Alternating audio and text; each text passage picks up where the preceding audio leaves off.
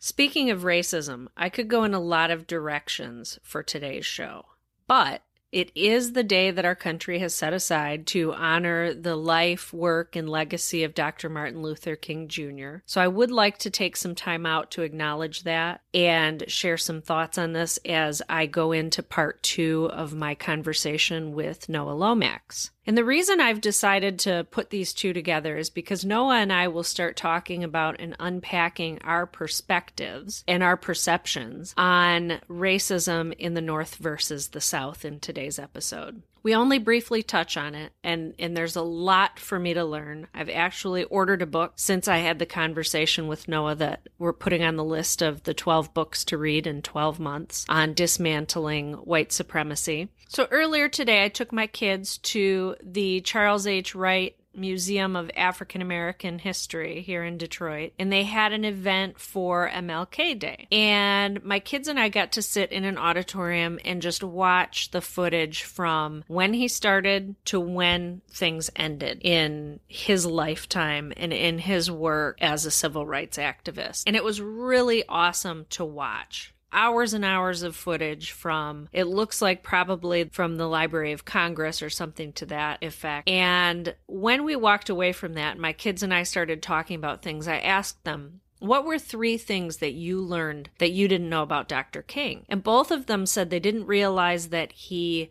had so many speeches, or that he was a part of so many marches, or that even the march from Selma to Montgomery took 3 attempts. So, I mean, my kids are 8 years old. I'm teaching them. We're talking through all of this stuff, and they've got time to learn. But it's interesting that even in their young years, they really only learned about the I Have a Dream speech. And the thing about the I Have a Dream speech is it's very easy. In a sense, it's very comfortable. It makes people feel good to pontificate about someday when little boys and little girls of all colors can hold hands and live in harmony and peace.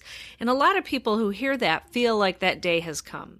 That day has arrived for them. And so, again, warm fuzzies, all good. But I have to speak to this a little bit because what a number of people in our movement have been speaking to is the fact that there is a growing frustration over the whitewashing of Dr. Martin Luther King Jr. You have a man here who was imprisoned 29 times. You have a man here who was single-handedly probably one of the most influential people in terms of gathering and protesting. If there was an issue, he was in that state, he was in that city, he was bringing cameras, he was bringing media attention, he was getting people involved. He had people from all states coming in to help him and to help the other people that he was working with to bring attention to and shine lights on issues that ranged from garbage workers' rights to Chicago housing disparities, poverty, redlining, all of these things. The way that we currently view him and teach him is whitewashed, and it's actually a bit dangerous because it gives us the opportunity to ignore the work that he started so that we don't see it to completion. Now, how amazing is that? So here on Speaking of Racism, I do this little thing where I say, speaking of racism, and so on and so forth, and I share whatever. So today, it's speaking of racism. We've taken a civil rights icon and we have actually used his words to quiet the movement that continues under his banner. We have people who feel comfortable and confident and arrogant enough to sit on platforms in media, on radio, on television, even in our government, who feel emboldened enough to take his words and to shame the people who are currently doing the work that he started or that he continued or that he carried out and wanted others to continue. So we've got to talk about this, and we've got to talk about history and learning history and the importance of understanding history and understanding that today, if MLK Jr. was here and he was doing exactly what he was doing back in the 60s, he would be accused of being a poverty pimp. He would be accused of being all sorts of things that people like to throw at modern activists today. It's nothing new. Same old story. And so one thing that stood out to me, and the reason that I'm sharing this beyond just the fact that it's MLK Day here,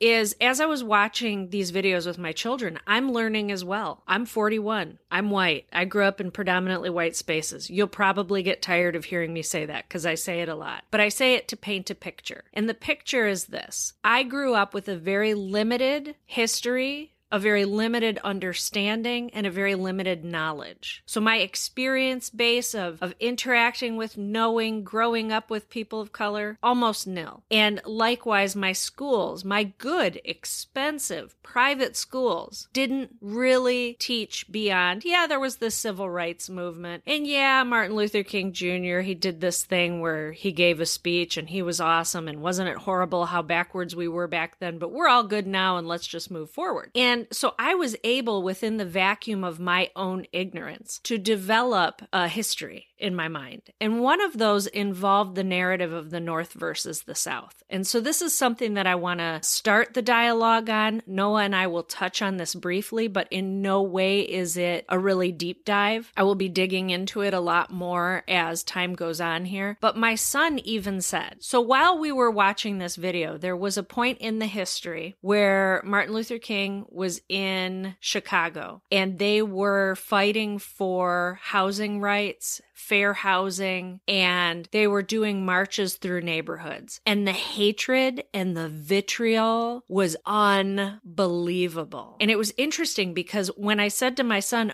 this is in Chicago, because he was shocked by it. And he had already watched the footage of Selma and watched the footage of these police, gassing the protesters and pummeling them and attacking them. But Chicago stood out. And he said, Mom, but isn't that the North where we fought against slavery? And so in his young mind, he is connecting, slavery with racism and kind of putting things together on his own. And so I said, yes, that's a very good observation. So let me ask you a question. Do you think that the only telltale sign of racism is that a state had slavery? And he said, well, no. And so we started talking about that a little bit, but it speaks into today's topic as well. So even my young child was processing through this and somehow has accepted this narrative like, wait a second, we were with the good guys. We were on the good side. And it was so interesting because Noah talks about how Chicago is known as one of the most racially segregated cities to this day. And when I was watching Dr. King talk after being in Chicago, he said that he hadn't seen anything like this, that in Mississippi, in Alabama, in places that the Klan owned and operated, where you had governors and police chiefs and people just to the bone, horrifying racists, on this spectrum here that we like to use. And he said he experienced nothing like what he experienced in Chicago when he was there. Now, maybe some of you who are listening to this is no news to you. You grew up in the North. You grew up with the same narrative I grew up with, and you understand that racism is just as prominent in the North as it was in the South. That's great. Everybody's different. I only speak for myself here. But for those of you who are listening and who are wondering and thinking, really? Prominent racism in the North? What's that all about? These are the questions that people need to start asking, and the answers you will find in history. And so I'm going to encourage you this year to do your work, do the work. You're going to hear me say that a lot. Go out, study history, listen, learn. And as you do this, you're going to begin to see why we are where we are today, and hopefully be able to gain insights into how to move on from here, how to carry Dr. King's legacy and vision forward.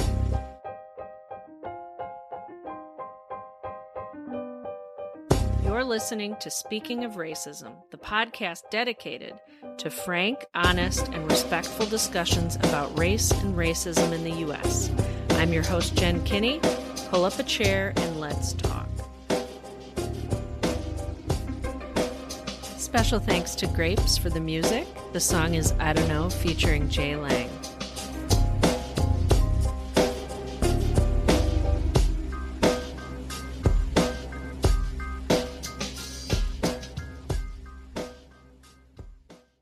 I do believe that these discussions should be had offline, but they don't. And so with us having them the way we have them on social media, this actually helps me. It helps me focus. It helps me understand where a mindset may be that I can reach out in a different way. Maybe, someone may be that person where I don't have to use data. You, for example, I didn't have to use data to show my humanity. Mhm. You got it. And I think that's the key element of social media is finding someone who gets it. Like Yeah. maybe you worked out for maybe a week or so, or maybe a month, and then you go get that massage, that release of pressure off of your shoulders, that heavy sigh that comes along with that. That's what you represent. Or, you've been worrying, you've been pacing back and forth because your kid said he or she was going to be at the park, but they're not home now. And you've already called the police, and the police said that there's nothing they can do until the child's missing 24 hours or so.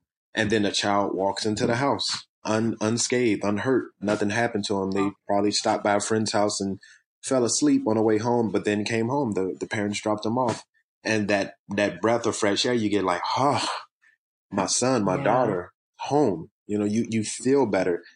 When we hit on humanity, when you don't have to present data, or for somebody else, when they don't have to hide their blackness, or they don't have to hide their Native Americanness or their Asianness or their Latino-ness, you feel so much better. You lifted the spirit of that person, because in most instances, when you're not given that freedom to have any discussion, B, to have a discussion about yourself, it's a breath of fresh air when you get to have it with somebody that truly understands. And then that helps your fight stay active. That helps you keep a sense of this is bigger than me on the path. And you don't have to hide behind your color. You don't have to hide behind your words. You can live your truth, and you can live it with someone that you consider a friend. I can so relate as a parent to that panic and that weight and that feel. And when you said and then your kid walks in the door, it's just like, oh, I can take that deep breath. To think that these touch points within humanity provide that. And then that is a building block toward, not just unity, but also strength and courage to go out and fight. To me, that's an amazing picture for me, to think of it that way. I could go in a number of directions here, but something that I've been wanting to unpack is, as somebody growing up as a Northerner, I always looked at the South. I had this very basic history lesson in school growing up, and I always thought of the South as the racist ones. I just thought, oh, the South was racist. We fought the war to end slavery. So in my mind, in the North, we didn't have racism. Mm-hmm. And it's interesting because something that I've been exploring is how has that further insulated people from getting in touch with the fact that racism is real, that it exists, and it's something that needs to be addressed and deconstructed. For me, the idea of, oh, the South, that's where Jim Crow was. That's where these things happened, Mm-hmm. And so to hear your story about how going to California and being in Northern California and not really expecting to experience that is really interesting. And I was listening to NPR on the way home today, and it was a show called Freakonomics. So this guy was talking about how they were actually studying searches in the Google search engines and how they were gathering data on racist searches. Even he said surprisingly, because this was surprising in his mind as well, that they found a pretty heavy dose of racist searches within Michigan, northern states that were not really expected to be racist, and it again kind of confirmed for me, what is it about this narrative between the North and the South and how that sort of plays into our perceptions and misperceptions of racism in the country. I thought it was interesting that then even in these Google searches, this existed. It does. That's why I told my mother that when I went down south for college, I'd be okay. Because the thing about it, just like in California, when people show you that they're racist, when they have the symbols, when they have the mindset and the symbols, and they practice it, then you know where not to go. But up north, it's completely different because it's covert racism that you have to deal with. So, for example, Chicago, the great migration that happened to Chicago when blacks came up from the South and hit the south of Chicago, we were not told to go anywhere else in Chicago. It was redlined to the degree where we stayed south. White people moved up north, the northern parts of Chicago, a little bit out southwest and a little bit northwest. And then when too many blacks came, they created all of these suburbs that surround Chicago. And that was for the benefit of white people. Now, what happened with black people is, and they say Chicago still to this day was one of the most segregated cities. You couldn't go past train tracks in certain areas. You can't go to this neighborhood in Chicago called Bridgeport, and that's where a lot of the Irish live. And they would literally beat black people for going into Bridgeport. Where then, if the Bridgeport folks came and went to Bronzeville, which was historically black, they could mingle and do whatever they wanted to do. But Chicago is so segregated that it started to affect the policy that was here.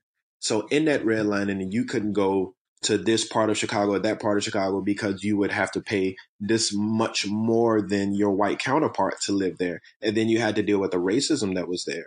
And then you had to deal with the police that would come and help out with that racism that was there. You just stayed in your local area, which was predominantly black or predominantly Latino, because you couldn't get to where you wanted to go. So policies affect the North. The government, the local policy, the local politicians affect the black populace and the white populace, as someone in the South would affect Jim Crow. So it's here. We just don't discuss it on the bigger scheme of racism as we would Jim Crow, or as we would with Black Lives Matter, with police and black communities being jostled together to create this Black Lives Matter movement. We don't discuss redlining and segregation to that degree. And we haven't discussed segregation since desegregation. And that was at a time when it was, the most racist as well in the South.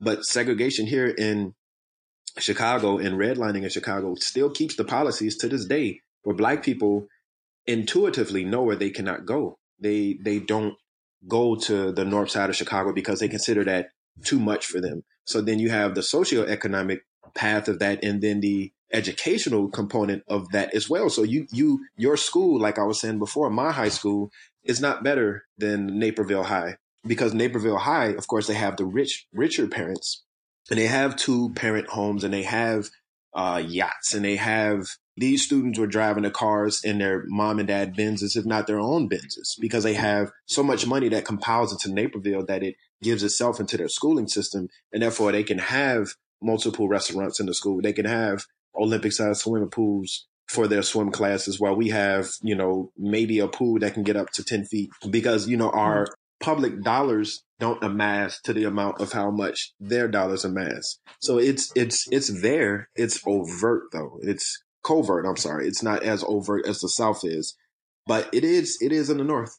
There is racism. And now that people are free to move about the country, where they always have been, you will get people that would believe how they believe in California, or people that are from California that would move to Michigan, that would move to Illinois, or move to Wisconsin and interact with people who were born in Wisconsin and Illinois and Michigan, and still be that way, and make it, more racist, if that's a word, than what it used to be, just because of the fact that we had a black president, or there are more black people moving into the neighborhood. So now we're going to act on that racism. At first, it was just an ideal because only we lived in this community. But now that we have Latinos and Iranians and black people moving into these neighborhoods, we have to push this sentiment out. And so many people are being caught up in that now, especially in the northern parts, because that's how they always felt. That's just the way of the world for them. So when that change happened, when that shift happened, that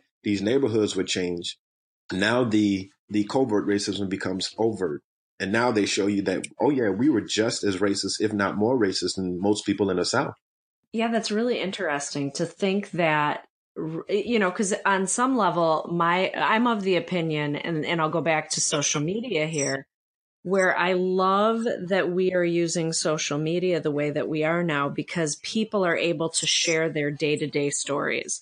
And so you can't deny anymore that people are having the police called on them for ridiculous things, Right. and that this racism and this prejudice is impacting people's lives regularly. This isn't something that we've gotten past. And so for me, I've been of the thought that, like, well, now we're just getting to see what has always existed. Mm-hmm. But what you're even saying is your sense is that as areas change and as people start to integrate more, that this latent, covert sort of racism is actually bubbling up to the surface and coming out Exactly. in different ways. That makes so much sense to me. It's to your point of how people are calling the cops, because now instead of them wanting to, because maybe they may be in their elder years, or they don't want to seem racist, so they will call the cops. That's a racist practice in itself, because they know that police are going to justify, well, why is this black person in this neighborhood? Show me your key card. Show me your key that lets you into this building. Show me your pass. Show me your papers. And that was exactly how slaves were treated. Why are you on this road this late at night? Show me your papers, who you belong to. Therefore, that is the only way I can justify why you would be in this area that's predominantly white. That is, and I don't understand why people don't see it, but that is the most racist thing that it tears the soul out of a black person to have to explain to you that I'm human, that this is America, right. that outside of my color, why can't black people live here? Like why is it a racial caste system, or is it just a caste system? Because if you're saying that I can't be rich enough, that's also you saying that that's racism, because you believe that black people can't have or can't amount or amass this much money. If you're saying that I shouldn't be here because of my color, that's also racism, because now you're just saying this is just for white people and for white rich people. So then poor white people shouldn't be able to be here, but they are. Like it doesn't matter how much white people are making and live in this area. It's the fact that you just don't want me to be in this area, but you don't know anything about me. So now that goes back to I got to put my data before my race or my humanity, because now you're looking at me as less than human. And every instance that has happened in this country where cops were being called on black people just for them being people, it takes us back 200 or 300 years in this country. It hurts. It really hurts. And we hear those stories. We see these stories and we see them live on social media. And it's like, like you reopen a scab that just scabbed over. It just scabbed over. And like no more blood is going to come out of there. No bacteria can go inside, because that's what the scab does. It protects. But then America just rips it right off. Every time. It's not just one-offs. It is almost weekly at this point. And that, like for a people to see, like you can say you love us as countrymen and countrywomen, but you show us something so different every time we breathe. And it's like, can we have, I don't know what we're asking for at this point. Like what more needs to be said? And that's the hurtful part of how the South and the North are completely different, because up here, it's covert, but down there it's overt, but then it's becoming one now. It doesn't matter. It's becoming more overt, no matter if you live in the North or the South now. It's just the way it is. I think that is so important to understand that, for people listening to this podcast who are curious about this, it's like I hear a lot of times, I hear people saying, oh, the media, they make everything look bigger than it really is. And they're blowing everything out of proportion and they want to divide us and blah, blah, blah. And so I'm frustrated a lot of times because I spend a lot of time and energy trying to speak to white people to say, open your eyes, look at history, look around you, ask yourself some tough questions. Ask yourself, if you're a white person, do you live in a predominantly white space? If you do you think that's okay? Do you think that the segregated living that we tend to see in the US is problematic or indicative of anything? Are you interested in digging deeper and learning more? And I just think it's so important, particularly for, those of us in the North who have bought into this idea that this isn't being made worse by political forces. It is being unearthed and it is being exposed. And so we have a choice. We can say, I don't want to hear about it and I don't want to deal with it and carry on. Or we can say, you know what, something has to change here. And we have to take a look at this and we have to start listening and opening ourselves to understanding that there is way more to this than we would like to admit. Covert racism. Why are we seeing it emerge in more of an overt way now? People who see this, you have a choice. And your choice is to do something or not, but it is a choice, right? Indeed. And going back to what you touched on, how I guess most white people don't feel it pertains to them. The thing about a white person that says it wouldn't pertain to them, it's either they're speaking from great comfort, meaning that, where they live, they've said it unto themselves, I built myself brick by brick. I've conditioned myself and made myself who I am. And that's why I'm allowed this space that I'm at. And therefore, all of the stuff that influences people on the outside of me does not pertain to me. So they'll see, again, someone that will do something racist, like call the cops, or they'll see someone that will do something more overt, like drag a body of a black person on a vehicle until that person has died. And they'll say to themselves, that's racism. I don't do that. I don't practice that. I don't live that. And in doing that, they justify themselves to say that since I don't do it, what happens in that same mindset is to say the majority of us don't do it. But the thing about racism is not that you have to point it out. It's not that you have to say, oh, it exists. Well, you do have to say that. It's not to say that that's where it stops. You know people in your family that are overt racist. Right. You know people in your family that have said stuff, be it to a television show, be it to one of your coworkers, be it to a person that you brought home as your wife or your husband. They've said things to your black husband or your black wife or your Latino husband or Latino wife, Asian husband, Asian wife, Native American husband or Native American wife. And you didn't feel comfortable in that. But for years prior to you knowing that person of color, your family has said stuff that's been off script and racist and have done things that have been overtly racist. And it's on you to change that atmosphere because your husband or wife who's of color can't. They're new to the family. You grew up in that family. You were surrounded by everyone in that family and you knew and probably said some hurtful stuff until you changed your mind. So now you got to change your family's mind. It takes you to do. Because if your husband or wife did it, they would fall back into the overt racism because it's comfortable.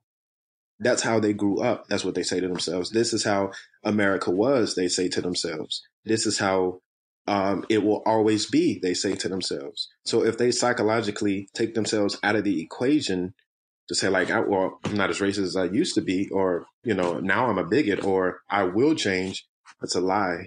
And people of color are tired of calling people on these lives because the more we do that, the more they throw it back in our faces to say that calling out their racism is racism. And we live in a world that happens in. If I tell you, you stepped on my toe and you say, but your shoe is the reason I stepped on your toe and it makes my toe hurt too, then why did I just tell you that you stepped on my toe? If not, how are you in more pain than I am? And you're on my toe. So for you to tell me that you're also in pain negates the fact that I'm in pain altogether. And that's what happens with the back and forth of the communication that we're trying to have where we're discussing race. Black people are called racist for bringing up racism. So the definition of racist has changed completely, Mm-hmm.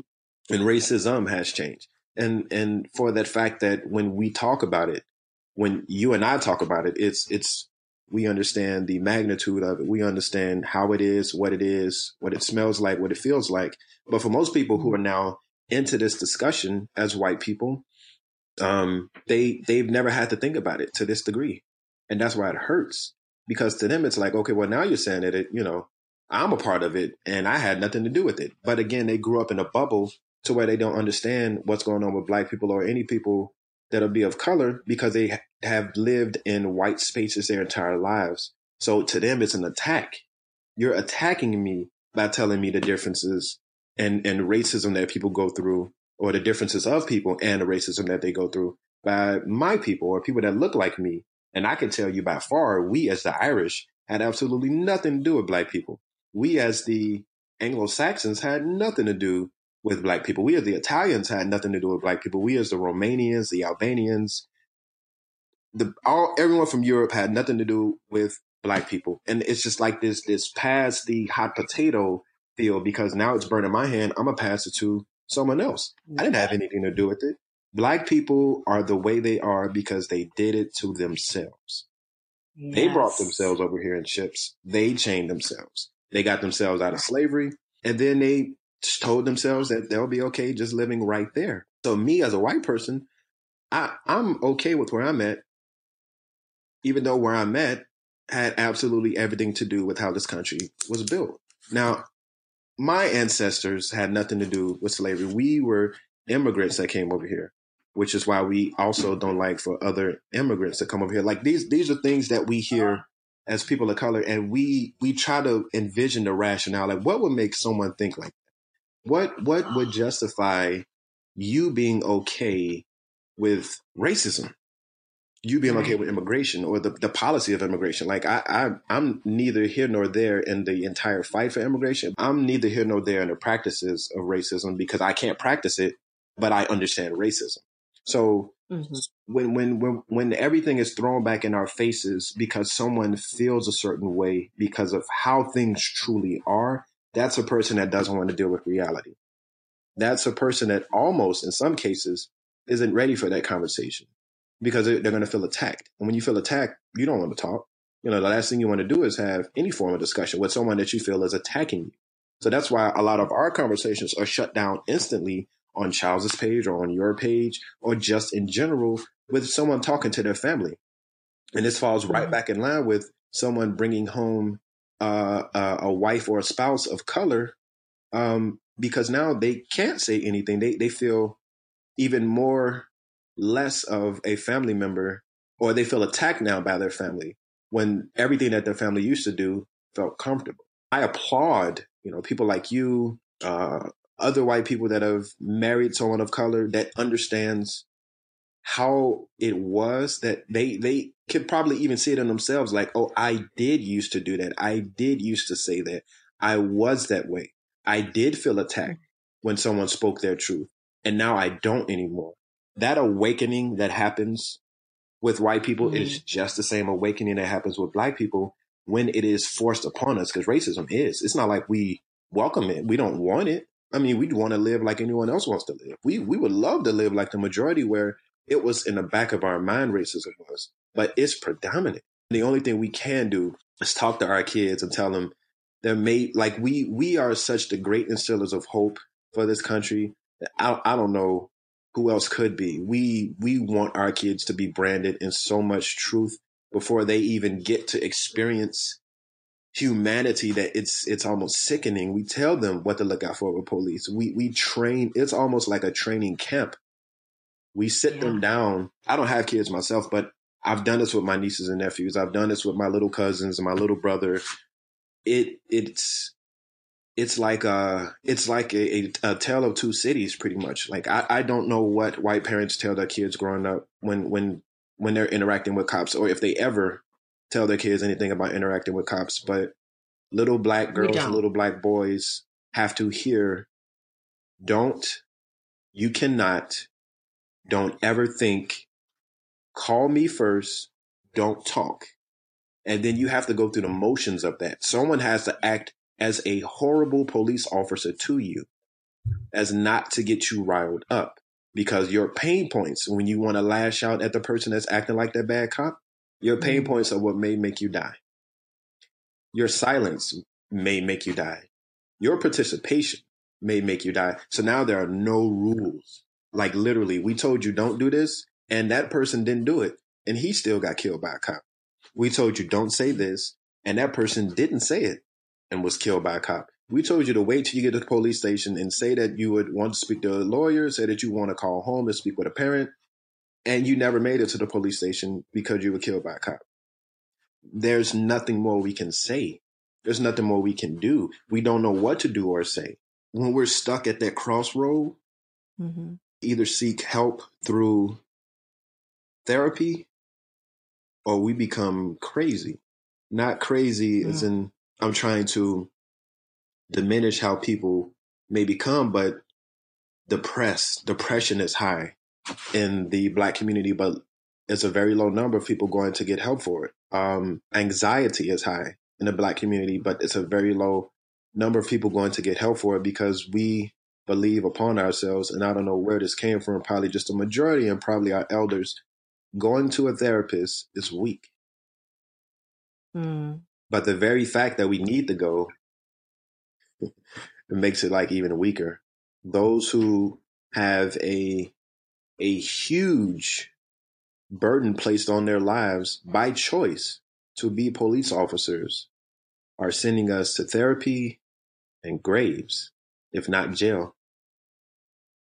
So we don't know who to trust. We they say, well, until you solve Black on Black crime, you'll never understand police. And it's like, no, well, crime is statistically just happening where it's supposed to happen at. Like there's no just Black crime. There's no just white crime, no Latino crime.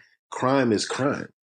But we have to justify that first to talk about our humanity, because we can't say anything against the police department because then we would be less than humans for doing so. Because those are the people you call for help, right? No, it's to the point we don't even call them. And there's no snitching policy and there's no snitching rule. It's because we don't want them to come and investigate something that is going to turn out worse for everyone involved and that it may kill somebody. And that is not a way to live in a country of this magnitude, of this greatness. At the end of the day, we've been so downtrodden that we stay ourselves and we try to stay above water. That's why you see so many dance videos with African Americans. You see so many positive songs, and why we share so many positive images of ourselves, because if we don't, we are going to be given over to that anxiety and to that depression, because the same cycle that's rinsing and repeating itself is still here. And what do you do with that? How do you unpack that? How do you put that in a suitcase so it's not on your mind? You don't. You have to be okay with it. And that's sad to us that we have to be okay with the bare minimum treatment of humanity.